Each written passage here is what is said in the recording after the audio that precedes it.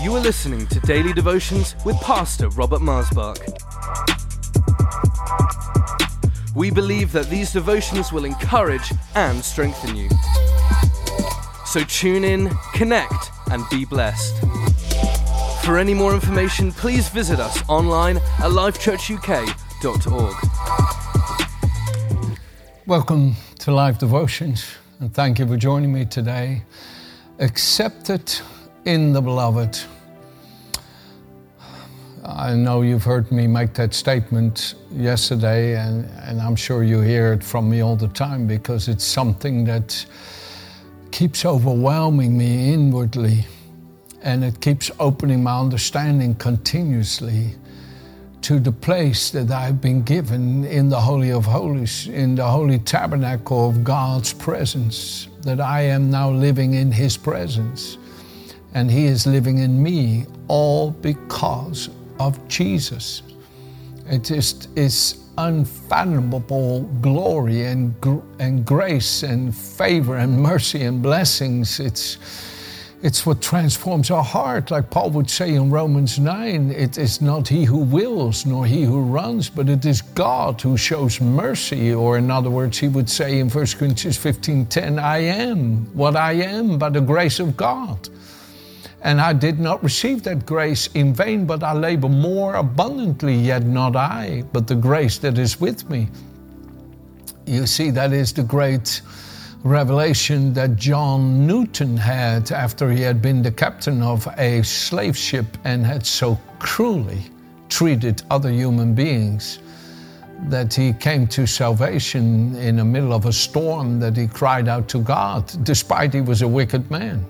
He cried out to God, and some people forget that Jesus died for sinners, and Jesus saved him, and he became a vicar, a minister, and wrote the song, Amazing Grace, how sweet the sound that saved a wretch like me. And William Wilberforce, who was a politician, received his inspiration to instigate the abolishment of slavery in the British Parliament. And he received this inspiration from John Newton. I mean, how amazing can God's grace be? How awesome can God's grace be? Come on now, you haven't seen the height, the depth, the breadth, the length of it, neither will you ever be able to get to the end of it, because it's eternally glorious, eternally awesome and powerful. There's no beginning or end to His great mercies and grace. And you see, you got to come to that revelation in your life, that you are not standing before the Lord on the merits of your own, but on the mercies of His redeeming blood, that the righteousness by which you can stand before God was purchased for you, obtained for you through the blood of our Savior Jesus Christ. Oh, Maruko Shembere Genderedi Shalabaruko Mreketeredi. How can we not begin to worship in the power of the Holy Ghost and begin to just lift our hands and say, Thou art worthy to receive glory and honor and praise forever and ever, for Thou hast redeemed us and saved us to be Your own holy people by Your abundant mercies. I mean, come on, folks. Oh my goodness, when you think about these glories, these awesome things, that how can I not begin to shout and praise and thank the Lord for it? You are worthy. You are worthy, for You have redeemed us to God by Your blood out of every tribe and tongue and peoples and nations, and have made us kings and priests to our God, and we shall reign on the earth. Worthy is the Lamb who was slain to receive power and riches and wisdom and strength and honor and glory and blessing, and every creature which is in heaven and on the earth and under the earth, and such that are in the sea and all that are in them, I heard saying, Blessing and honor and glory and power be to Him who sits on the throne and to the Lamb forever and ever. Woo! Come on now. You cannot be born of the Spirit and stand before the throne of God and be silent. It is not possible. You've got to give praise and glory for the privilege to be born of the Spirit. to your Heavenly Father, having sent His Son not to condemn you, but to save you through the shedding of His own blood on the cross of Calvary. My goodness, what glory. Read Colossians 1, verse 19 through 22.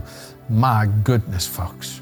My goodness, amazing grace. My goodness, I can't stop saying it. I'm just overwhelmed with gratitude. Listen to me here as I read to you this scripture that I love deeply. It's Ephesians chapter 1, verse 6 and verse 7. To the praise of the glory of His grace, by which He made us accepted in the Beloved. In Him we have redemption through His blood, the forgiveness of sins according to the riches of His grace. To the praise of the glory of His grace, He made us accepted in the Beloved, in whom we have redemption through the blood, to the praise of the glory of His grace. Put that into your heart.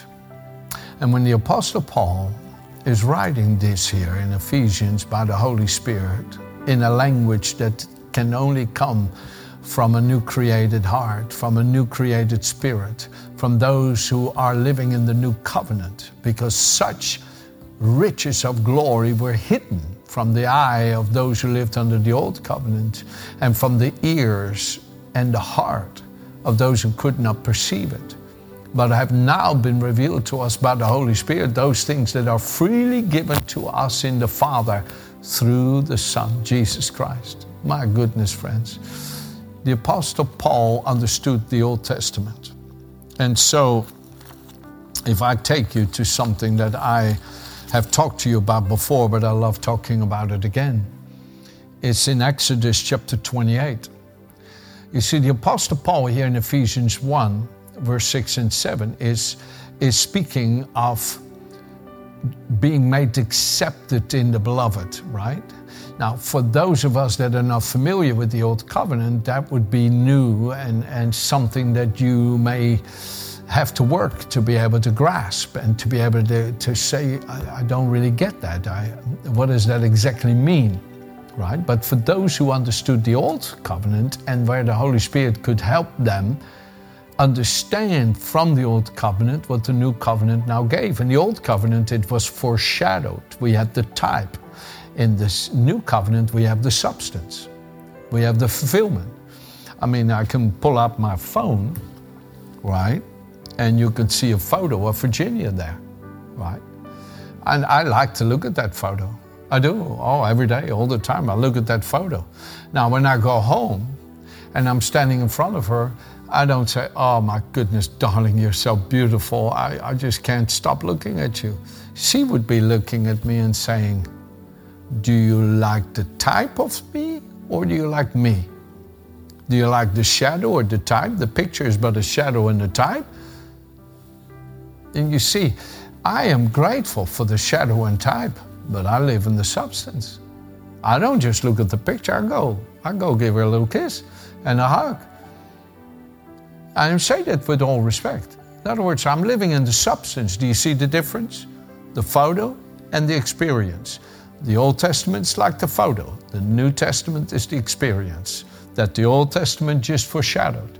So let me show you this foreshadowing here, which is really valuable for us to understand the New Testament, okay? I'll read to you Exodus 28, verse 36 through 38. You shall also make a plate of pure gold and engrave on it, like the engraving of a signet, holy to the Lord.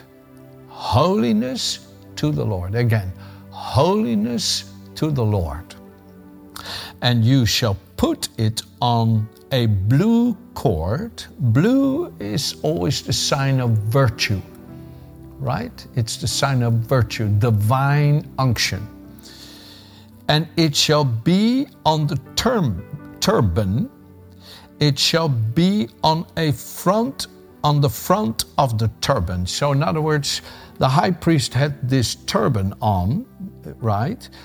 And on the front, right here on his forehead, was this golden plate that said holiness unto the Lord. Right here, holiness unto the Lord, right?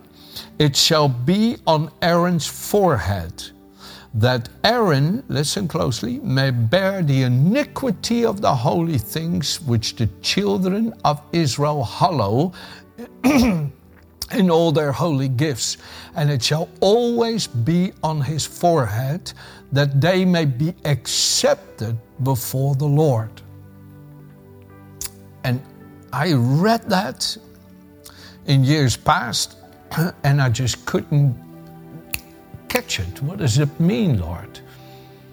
That Aaron shall bear this golden plate on his forehead, holiness unto the Lord, when he goes into the presence of the Lord, to bear the iniquity of the holy things.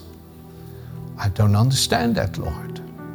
What does it mean, bear the iniquity? Iniquity means a nature that is not perfect with God's nature.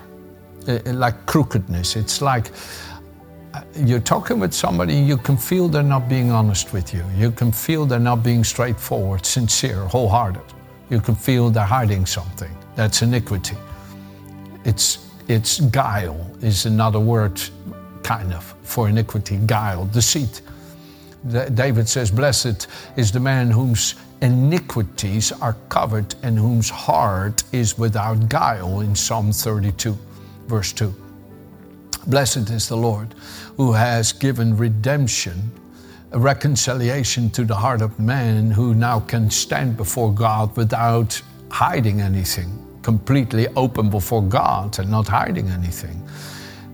That is what I'm talking to you about, and I pray the Holy Spirit helps you catch this, because it's so important for our worship and our loving fellowship with our Father. All of us have sometimes things in our lives that aren't completely perfect God's nature. And yet we come to God, Father, I love you. Father, I love you. Father, I want your will. Father, show me, teach me. Father, I'm yours. Father, I surrender my heart. And yet there are things that are not in us complete, perfect after his nature. Come on now, you know what I'm talking about. You have seen the Lord deal with things in your heart that wasn't completely his nature, and you kind of later on began to see, wow, Lord, that I didn't see how selfish I was, that I didn't see how self-willed, how stubborn, how insistent on my own will I was, Lord. I mean, thank you. You have borne my iniquity and allowed me to receive your Holy Spirit, allowed me to receive your love, and allowed me to see your blessings, even though my heart wasn't perfect before you. You see, Jesus' great work of salvation and redemption is to give you a true heart, Hebrews 10:22, and absolute sincere faith, perfected faith. In other words, that your nature is embracing perfectly God's nature, and there's no contradiction in your heart to God's nature. Everything in your heart perfectly mirrors his nature, because your heart is completely filled with the Holy Spirit and transformed into his likeness by his indwelling presence. And there's no guile, no deceit, no dishonesty, no ulterior motives. You are completely one with the Father in the Spirit.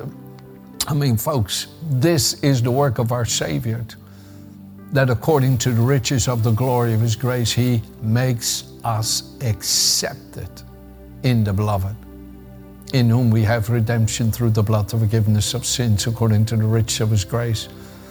Verse 6 and 7 of Ephesians 1.